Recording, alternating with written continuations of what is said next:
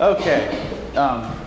One of the best things that teachers can do is to give students further ways to continue their own education.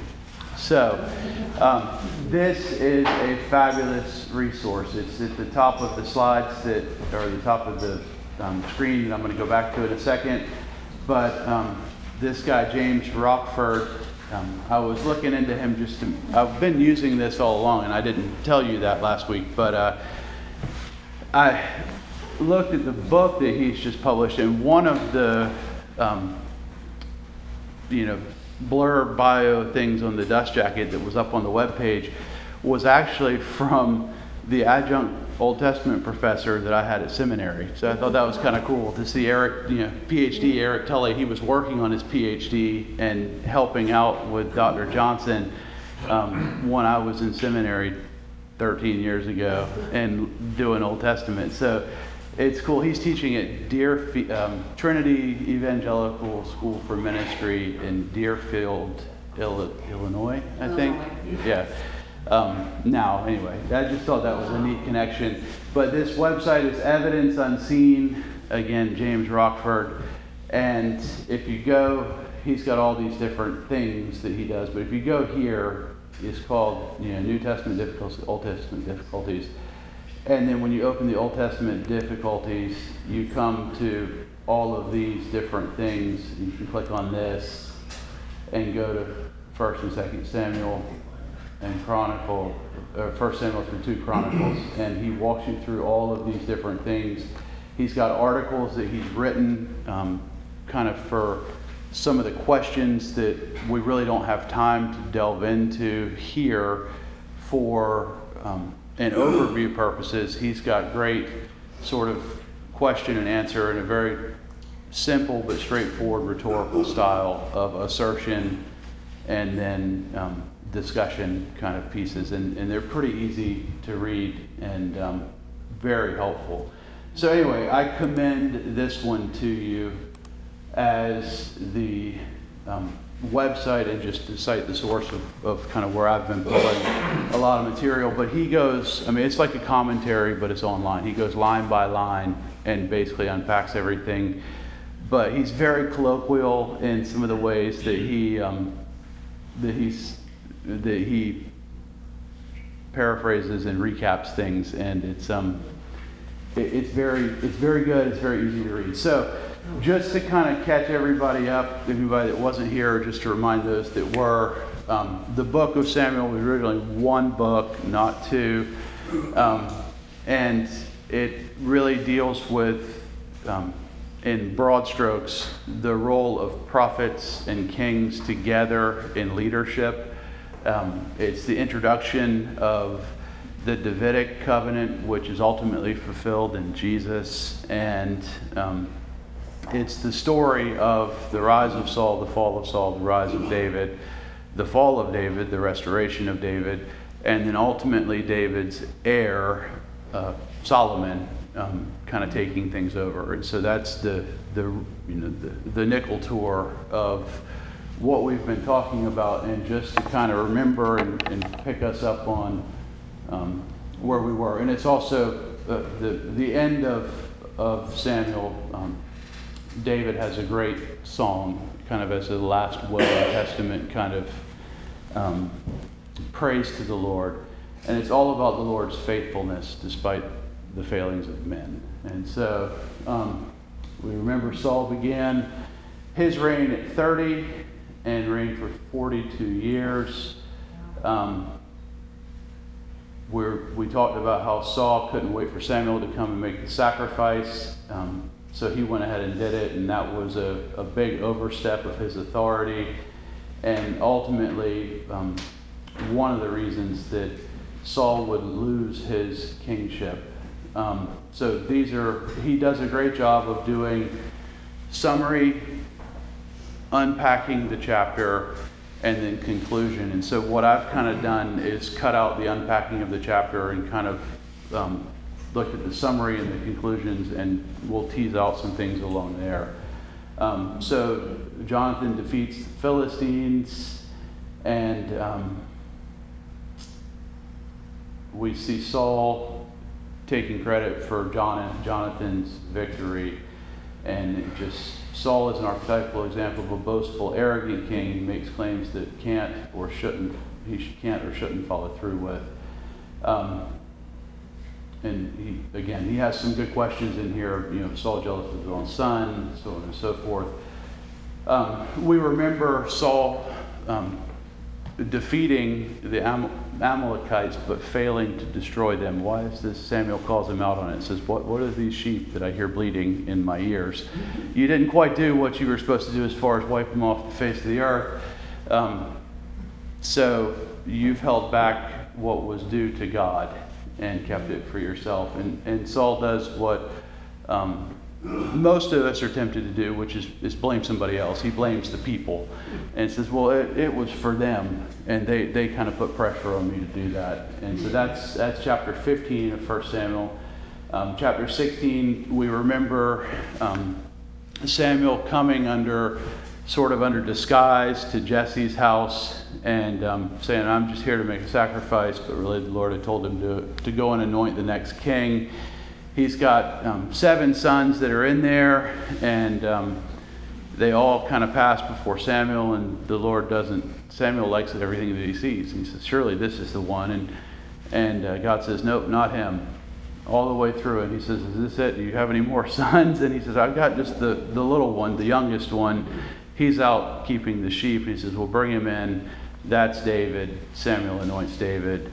And the brothers are jealous. But that's chapter 16 is the anointing of David. 17 is David and Goliath. And remember, David was put into Saul's armor. It doesn't fit. And David cites the Lord. You come to me with strength and might, but I come to you in the name of the living God. And this is just a great insight and reminder for us that we shouldn't judge the radical faith of others. David's brother was angry that David wanted to show faith in God, but sometimes it's easy to judge jealous believers for being self-righteous or super spiritual. But this was wrong in the case of David's brother. David was in the right, and his brother was being cynical, judgmental, and frankly sinful. Often larger spiritual battles, spiritual victories come after long times of faithfulness. We are learning that now as we're putting one foot in front of the other, building this house to try and do a church there, and it's taken us so much longer than we thought, but it is coming and it is happening, and we're seeing glimpses of hope and light at the end of the tunnel. But stay with it, and God is faithful. And so it says, preparation to quietly follow and trust God over the years. Are you content guarding a little flock of sheep? Are you faithful with the little flock that God has given you? Or are you too busy daydreaming over doing big things like saving the nation of Israel from a 9-foot giant? Believers often daydream about being the next Billy Graham, but are they content to faithfully lead small groups of people from the lions and bears daily? David was quick to point out that it was God who accomplished this battle, not himself. This was because earlier the Spirit of the Lord came upon David. David was different from Saul in that he didn't trust his own power, but God's power. Saul wanted the credit for himself, but David gives the credit to God. Saul is unbelieving in David, but David is sure he can do it because of his faith. So after this happens, where we left last week, Saul's eye was upon David from that point forward. He was eyeing him, he was watching him, he was jealous of him, he was worried about him because he knew that somehow in his spirit and his heart he knew that God had really taken his hand off of him, Saul, and put his hand and his anointing on David. And so we see this dynamic for the rest of 1 Samuel. We see this dynamic between Saul and David play out. David becomes friends with Saul's son Jonathan. Saul tries to take David out of the picture, and David later uses this same strategy for killing Uriah, Bathsheba's husband. But he tries to take David out directly with the spear. He tries to take David out indirectly with promising his daughter if David defeats the Philistines. David says, there's no way I can pay the dowry. Saul says, don't worry about that. Bring me 100 foreskins of the Philistines. Okay. David comes back successful, and Saul thinks there's no way he'll make it out of this alive, yet he does. And then he tries to kill him indirectly with Michal, his other daughter, and he says this is Youngblood is a commentator, a very traditional historic from the early to middle 1900s commentary. And it says the symbolism of David marrying Saul's daughter should not be missed. When political marriages were arranged, it was usually the daughter of the ostensibly weaker ruler who marries the stronger. And David's relentless climb to Israel's throne proceeds apace. He said he didn't have money for the dowry, so on and so forth. The beginning of David's inner circle of counsel, these guys show up here in this campaign, and a lot of them stay with him until the end. Human nature to be jealous. We see a good example of what we would call spiritual friendship, and this promise of Jonathan to stick with David and to help David out, even though it was going against his father's commands. And that happens. David, he becomes a refugee and kind of a fugitive from the kingdom of Saul, and he's on the run. And he gets chased out of Saul's house, out of the kingdom, out of his house, basically, and is on the run. And so as he is watching this and seeing how his father is pursuing David, Saul is pursuing David, Jonathan gets a glimpse into the reality that his father is on the downward slide, and he's losing it. And so there's this test, trying to figure out whether Saul is really true and his promise not to harm David or not. And Jonathan helps David discern this, and there's an argument here because Saul made a fraudulent oath to David that he wouldn't die, and Jonathan can't accept that his father would lie to him. So his loyalty is troubled there. So David sets up this test, and then there is this renewal of this promise between Jonathan and David, and I want to take just 1 minute to digress into a Hebrew word, and that Hebrew word is hesed.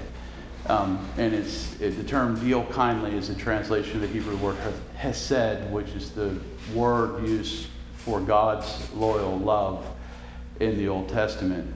And David would rather have Jonathan kill him than the thought to be disloyal to the covenant that he had made with Jonathan. David takes these promises very seriously. But hesed is it is known more commonly to us in our reading of things as the loving kindness of God. And it's all speaks to God's faithfulness, to his unconditional and deep and great love for us. And that word hesed is just a really important word in the Old Testament about God's character. And we see it being used here in David with his relationship towards Jonathan. And ultimately we see it in Jesus and his relationship towards us. So it's just an important link between God the Father and ultimately God the Son and their faithfulness and their love for us. But we see it, that that word is not one that would be used usually of human caring and human giving, because we're all selfish, broken people. And so to see hesed there is just a little bit unusual. Let's see. Chapter 21, David flees to another place called Nob to see Ahimelech the priest. He asks for food. Ahimelech gives him a sword and some food. And this is what I mean about the way that he writes. It makes all of this very easy to understand. He says, remember that all this happened before cell phones. One phone call to Saul would have ruined this entire plan. And he's right. You pick this thing up and say, hey, I'm trying to confirm whether or not. And he can't do that. So David went in and said, I'm here on behalf of the king. And I think he may have said, I'm here on behalf of the Lord. I can't remember the exact language, but either way, he didn't say Saul.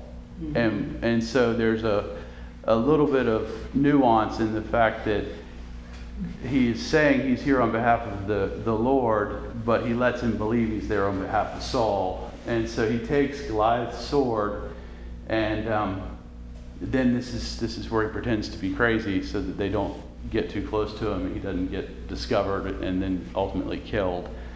So they leave him alone because he pretends to be nuts. And then this guy takes the ceremonial bread of the presence that only the priests are supposed to eat and gives it to David and his men because they're hungry. And that was, again, another foreshadowing of Jesus. I'm the bread of life. And all of these connections that we see very loosely but very clearly beginning to establish the connection between David and ultimately Jesus. So Saul wipes out all these priests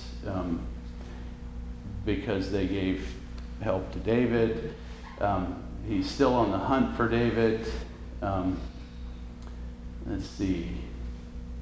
David's hiding out in a cave, and Saul is out looking for him. There's this funny little passage where Saul goes into a cave to relieve himself, and David and all of his men are kind of up against the wall, like nobody move, nobody breathe. And Saul is so close to David that he could have killed him, and he doesn't. He cuts off a piece of his robe. And that, even in David's mind, that was an offense that we'll see later because it was an attack on God's anointed one. But he doesn't kill him when he had a very good and easy opportunity to. David's men took this as God's providence. God brought Saul here so David can kill him and take over being king. He cuts off a piece of Saul's robe, but this bothered his conscience. David doesn't believe that he should take Saul's position as king because God had chosen Saul, so he didn't kill him. David uses this as leverage to reason with Saul, showing that he didn't want to hurt him. And this causes Saul to break down crying at David's mercy, and David left without harming him. And another just cool side note is that Psalm 57 and 142 were written in this time, and both of these Psalms, David states that God is his refuge, not the cave.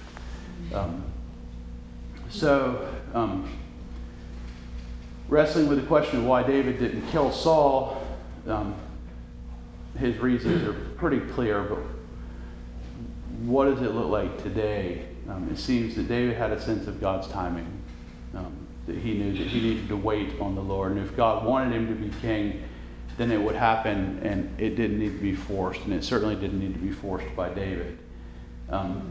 So for us, if God's putting us in a position in his kingdom, we should be content with that.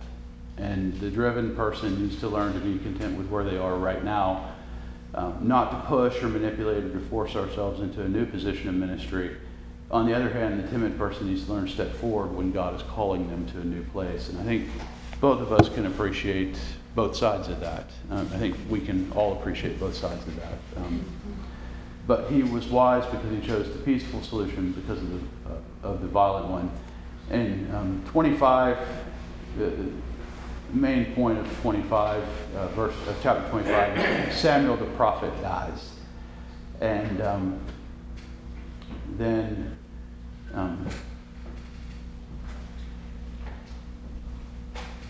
David couldn't kill Saul again, so Saul came after David again. He has another one of his fits and comes after David.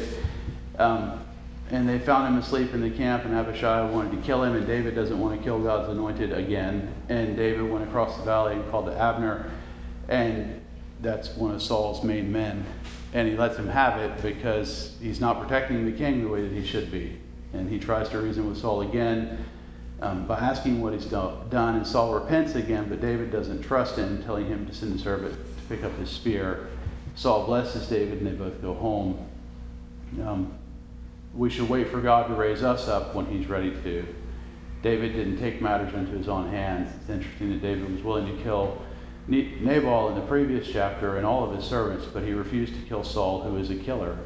How strange. It shows that David doesn't want to mess with God's plan and chosen one, the anointed one. So he escapes to Gath, another city. Saul's trying to figure out where he is. And so this, I meant to highlight this, I should have. David shows here, right here, that discernment, and he doesn't make his judgments based on Saul's words, but it's works. Jesus says you'll know them by their, you'll know they're Christians by their love, but you'll know a tree by their fruit. And so David does the same thing here. He looks at Saul's work. He says, Saul's betrayed him so many times, he just can't trust him. And it would have been easy for David to turn bitter towards the nation of Israel. After all, he's been fighting Israel for a long time. He is on the run from them too. And he's been repaid with nothing but death threats. But instead of turning bitter, David continues to serve God, even in exile. So Saul's trying to figure out where he is. He visits a medium for help. This is, it just shows sort of how far Saul has fallen. He's willing to go to a sorceress or a witch or a medium to communicate and try and figure out what's next. And Philistines are back at it again. They're worried about David.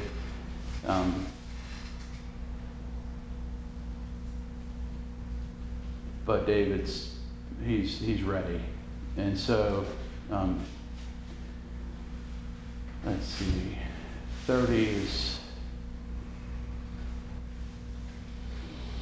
okay. The important part of 30 here is that David shows mercy. After this village has been raided and David's men are thinking about stoning him, he has some insight, and he trusts the Lord. So he's still moving forward with God's plan. He didn't stop being a leader. He took his strength from God, even when all people had turned against him. It didn't take his value from people, but from God. And David was a giver. He gave all of the plunder to those that were too weak to make it into battle, not because they were cowardly, but because they were too weak. And then the Philistines catch up with Saul. Saul's sons, and Saul hears of this and kills himself. And the rest of it happens pretty fast. And so this is the end of 1 Samuel, the beginning of 2 Samuel. As I said, it's all one book of Samuel. I'm trying to see the time. It's all one book of Samuel. But this is the turning point when Saul dies and David really steps up. So, again, I just like this guy's language and how he makes connections for it. He says this is reminiscent to the end of The Empire Strikes Back. At the end of the film, the viewer discovers that Darth Vader is Luke's father, Han Solo is Proven and Carbonite, and the rebellion's on the run. the viewer can't wait to find out what will happen next. And so 1 Samuel going into 2 Samuel, same kind of cliffhanger. Saul's dead. Is Samuel going to step up and take over? Is David going to step up and take over? What's going to happen? Saul and Jonathan are dead. The Philistines have overtaken Israel. David's in exile. What's going to happen? Well, David's going to mourn for the death of Saul and Jonathan. And then in verse 2, so 2 Samuel 2:2, the men of Judah anoint him as king over Judah, which is really just a recognition of what God has already done through Samuel the prophet. And so the people are realizing, the nation is realizing that this is our guy. And so back in the beginning of it, they said to Samuel, give us a king. And he said, I don't think you want a king. And they said, no, we want a king. Give us a king. And they ended up with Saul. And they're seeing that Saul was not, it didn't work out so well. And so they still want a king, but now they're seeing this guy as their guy.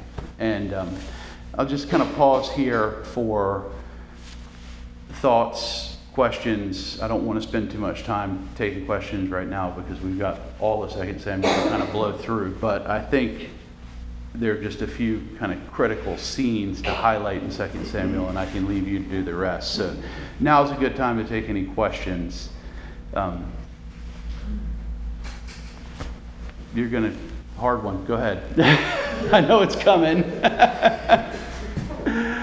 Well, there's so many. It just seems like just one overall thing is just how much warring was going on in the book. Just when there was no king, there were constant, the Israelites were constantly being played by everybody. And then when they did get kings, it wasn't like the kings just came through and one mighty battle knocked everybody out.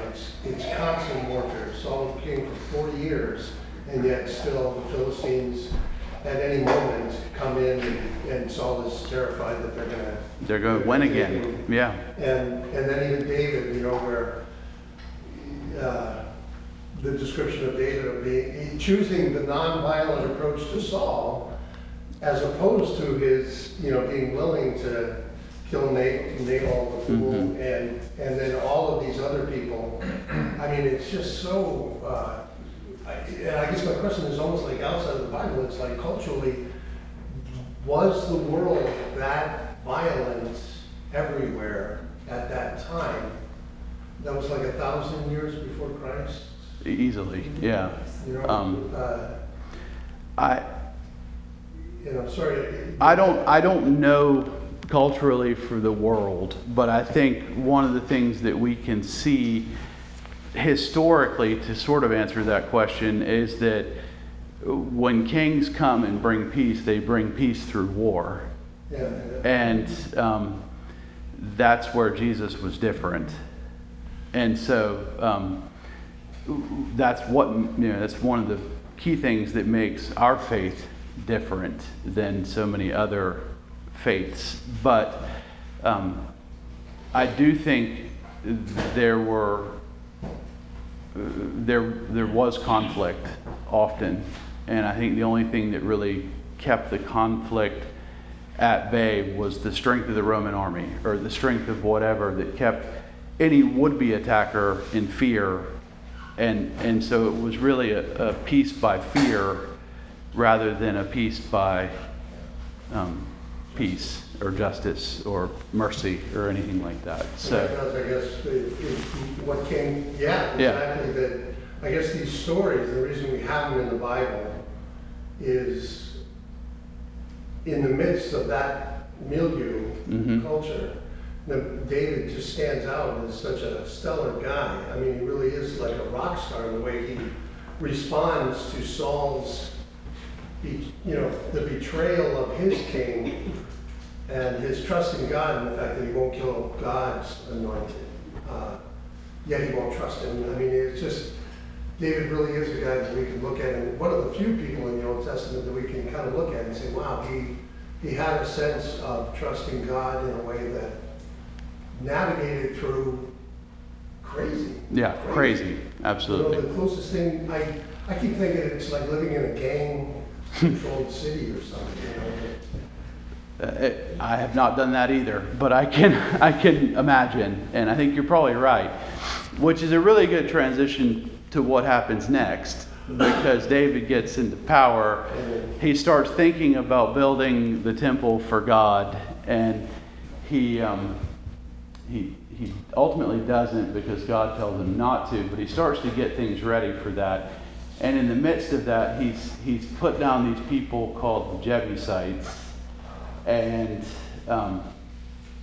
he's put down this civil war that was kind of happening between, and continues to happen, but at least for the near term, it's controlled between the northern territory and the southern territory.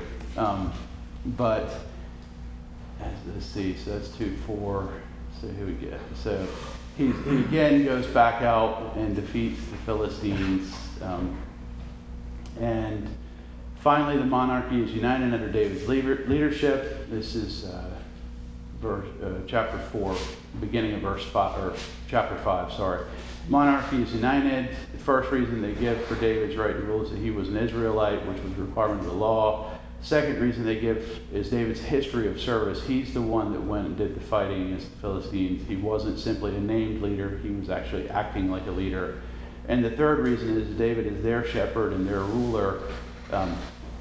God himself was the shepherd of the people, and the king will be the shepherd as well. Incidentally, David is also a literal shepherd before receiving his calling as king. David becomes the archetype for the shepherd king that we ultimately see fulfilled in David's descendant, Jesus. So this whole idea of shepherding and this whole metaphor is ultimately what Nathan uses to call David to the carpet with Bathsheba.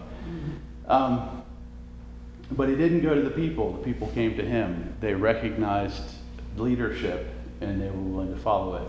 And so David said, it says, note that the covenant was made before the Lord. He wasn't seizing tyrannical control. This was all under the authority of God. He was affirmed as the king, but think about how many years this took to happen. It shows the patience of David to wait on the Lord's timing. He couldn't be stopped because God was with him, and he learned this lesson well and gave him confidence to trust God even further.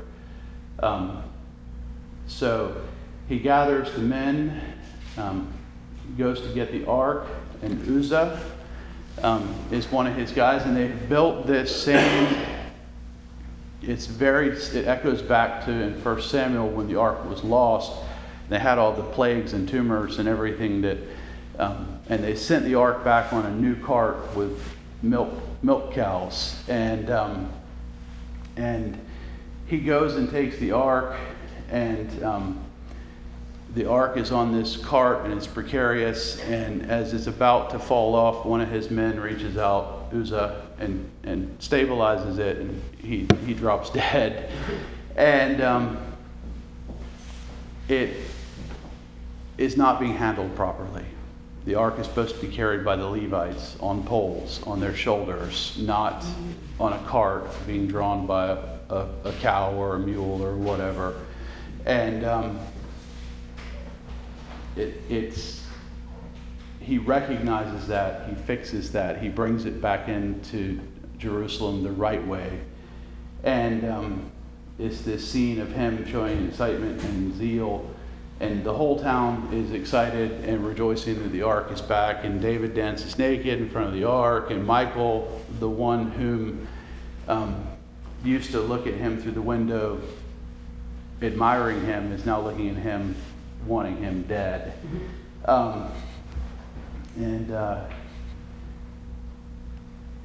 Let's see, he goes to get the ark. This is all the breakdown of that stuff. God didn't want them to stray from his commands. David learned that lesson. God's way, God's work done God's way. But we also can't just blindly follow our leaders. We're each individually held accountable before God for knowing and interpreting His Word. Don't quench the Spirit. It isn't your role to tell people their prayers were coincidentally fulfilled, and it's not your role to mock people who have excitement for God. Sarcasm, cynicism, and negativity are an affront to God, and it sucks the excitement from the Christian community. Learn to, I think we can all certainly see this, learn to show zeal and excitement for God. They're usually signs of a strong ethos in a group, and often believers in our evangelical church worry that non-Christians will feel strange to see Christians showing emotion and excitement for God, while fake or bizarre displays of emotion are out of bounds. It's been our experience that most believers don't show enough emotion. In fact, what is weird is to believe that you're a child of God inheriting the kingdom of God without showing any emotion about it. We're all children of God. We're inheritors of the kingdom of God. And yet we're scared to show that to people. So it says, learn to amen prayers at prayer meetings. Most people don't realize that this is biblical and important. And when you come to a prayer meeting with pursed lips, not even sharing an amen, and that's just from 1 Corinthians. So David is he's in Jerusalem. He's thinking about building the temple. I need to speed up to get through. Thinking about building the temple, he talks to God. God says, nope, not there. I love this line. He says, God prefers a mobile home or an RV to show that His holiness can be moved. God's desire is to walk in the midst of the people. He didn't want a stationary temple. This is fulfilled in Jesus, who came to, quote, tabernacle, iskene, it's the Greek word there, tabernacle among people. Jesus was God embodied in the world, similar to the movable tabernacle, only to a far greater degree. All right, so let's see. God cannot lie. When He makes a promise, it's permanent and irrevocable. When we try to offer something to God, God often trumps our efforts in doing something even greater for us. We can't outgive God. It's like giving a grain of sand to the owner of the beach. So David's back at war. This is just a digression about Jonathan's son, that he's crippled. David has compassion on him, brings him into his kingdom, into his court, and he is there. Then we get to this. David was idle. He was not going out to war as he should have been. He sees Bathsheba, the wife of Uriah, one of his key leaders and captains. They sleep together immediately, and he pulls Uriah off the battlefield, telling him to go home and be with his wife. Uriah couldn't bring himself to go home and comfort his house when his comrades were out in battle. David even tried to get him drunk to go home, and he wouldn't. Told Joab to put Uriah out in the front so he would be killed. He then married Bathsheba, but this displeased God. Uriah was one of David's closest warriors, and he betrayed him and killed his wife. Later, Absalom, his son, would learn sex with David's concubines on the same roof. David's lack of moral integrity leads to his own son's downfall as well. So we see, and this is just unpacking the details of that, but basically, cover up number one, get him home quickly so he'll think that this kid is his. Cover up number two, let's try a little harder to get him to be with his wife. Cover up number three, let's get rid of him. And that's almost exactly what Saul did with David, trying to get rid of David. So anyway, there's that. And then he breaks three of God's central commandments about coveting your neighbor's wife, committing adultery, and committing murder. The Bible's pretty honest about the faults of his heroes, and this chapter seems like a scene out of The Godfather, more so towards the end of it, in the beginning of Kings, but we'll get to that in a second.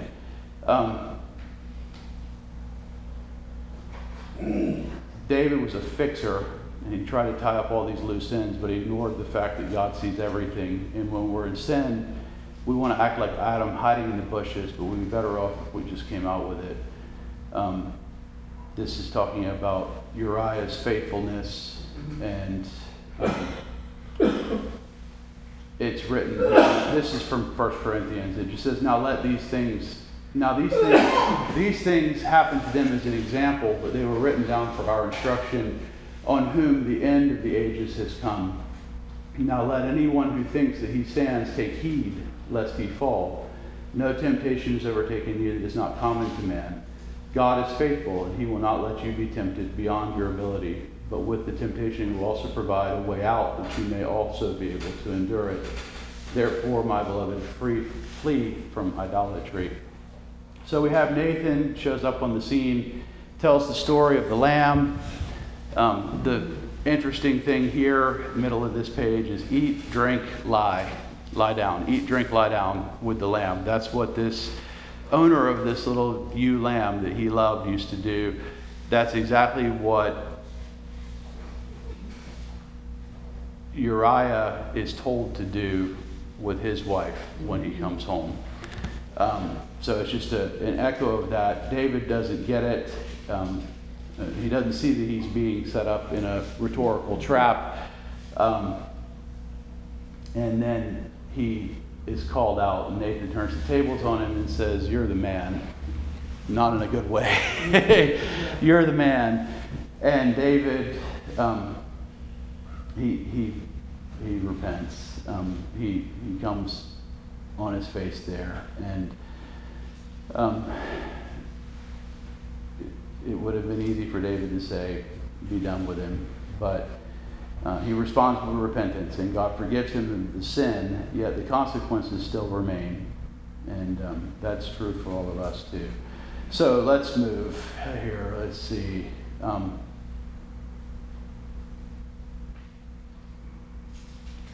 Amnon, Tamar, that's an interesting passage. We'll skip that. But he has a sister, half-sister, who he is really infatuated with. And he mistreats her. And Absalom, David's son, her brother, comes after him and kills him.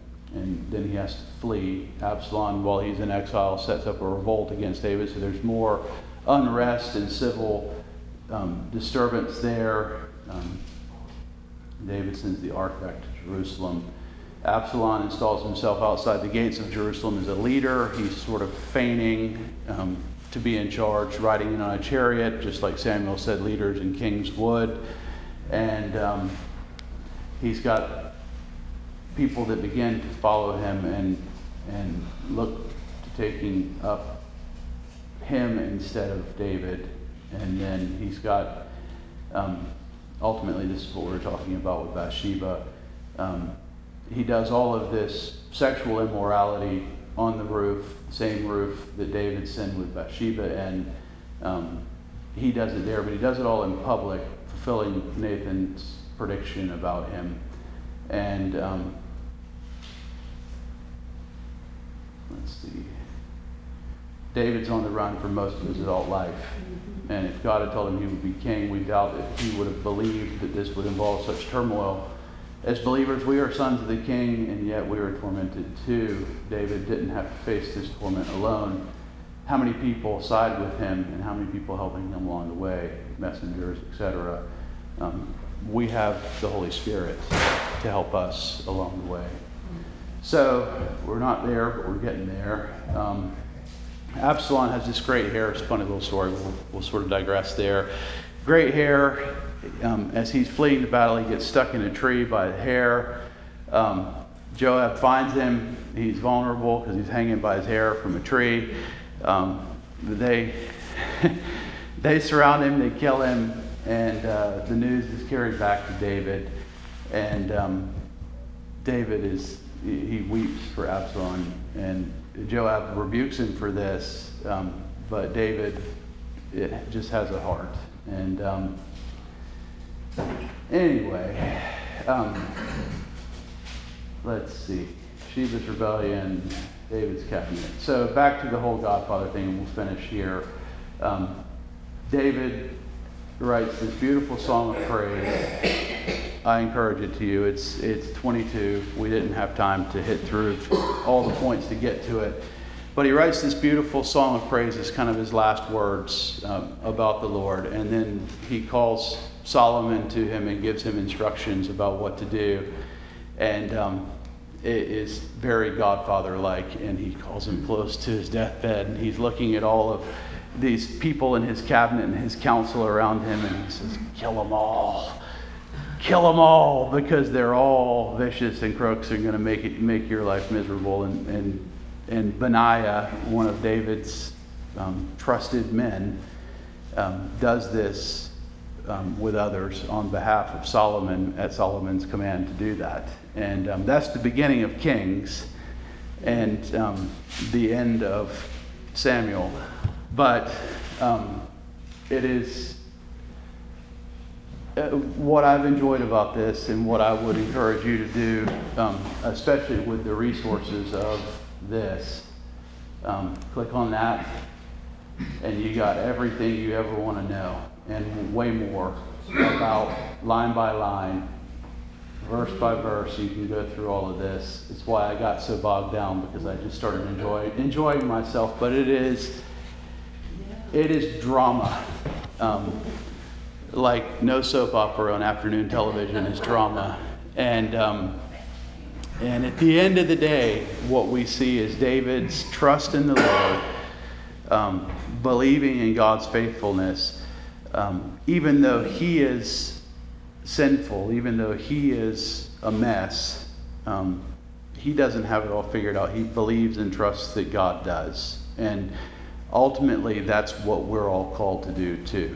When we sin, we repent and return to the Lord, and he is faithful and just and forgives us all of our sins. And that is ultimately what we see in David's life, is trust in the Lord. When you have erred and strayed and fallen into sin, repent and return to the Lord, and you will receive forgiveness. And it doesn't mean the consequences of that sin still remain, but your forgiveness is guaranteed. So let me pray, and then we'll be done. So Lord, thank you for the life of David. And Lord, I pray that you would continue to show each of us how we need to repent and return to you. But I also thank you that when we do repent, that you are faithful, and you are just, and you are loving, and that your loving kindness is new every morning. And so, Lord, I pray that you would send your Holy Spirit to us to encourage us and to strengthen us, to guide us and to lead us, and to just assure us of your loving kindness towards us. For we ask it in Jesus' name. Amen. Thanks, Rob. Thanks. Of course.